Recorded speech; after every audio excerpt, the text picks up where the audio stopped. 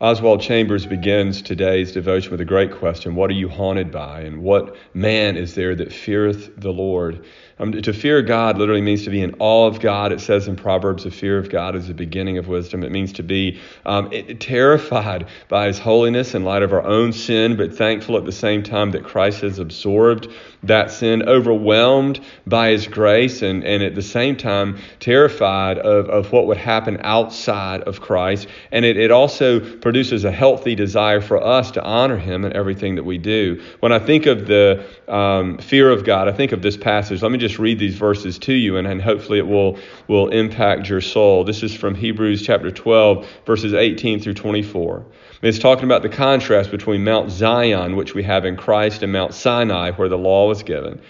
And speaking of this glory that we have in Christ, he said, "For you have not come to what may be touched, to a blazing fire and darkness and gloom and tempest, and to the sound of a trumpet and a voice whose words made the heavens beg that no further messages be spoken to them. For they could not endure the order that was given, that even if a beast touches a mountain, it shall be stoned. Indeed, so terrifying was the sight that Moses said, I tremble with fear." Now that's Mount Sinai, but listen to this that we have about Mount Zion.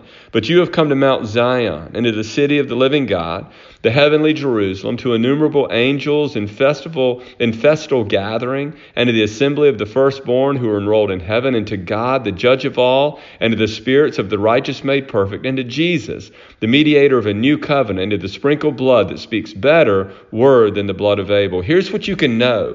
Are we to live our lives in fear and awe and terror of God? Of course we are. He is holy and perfect, and we are not. But at the same time, we can live our lives confidently knowing that all that is necessary for us to stand holy before Him has already been accomplished through Christ, and we are able to embrace that through faith in Christ.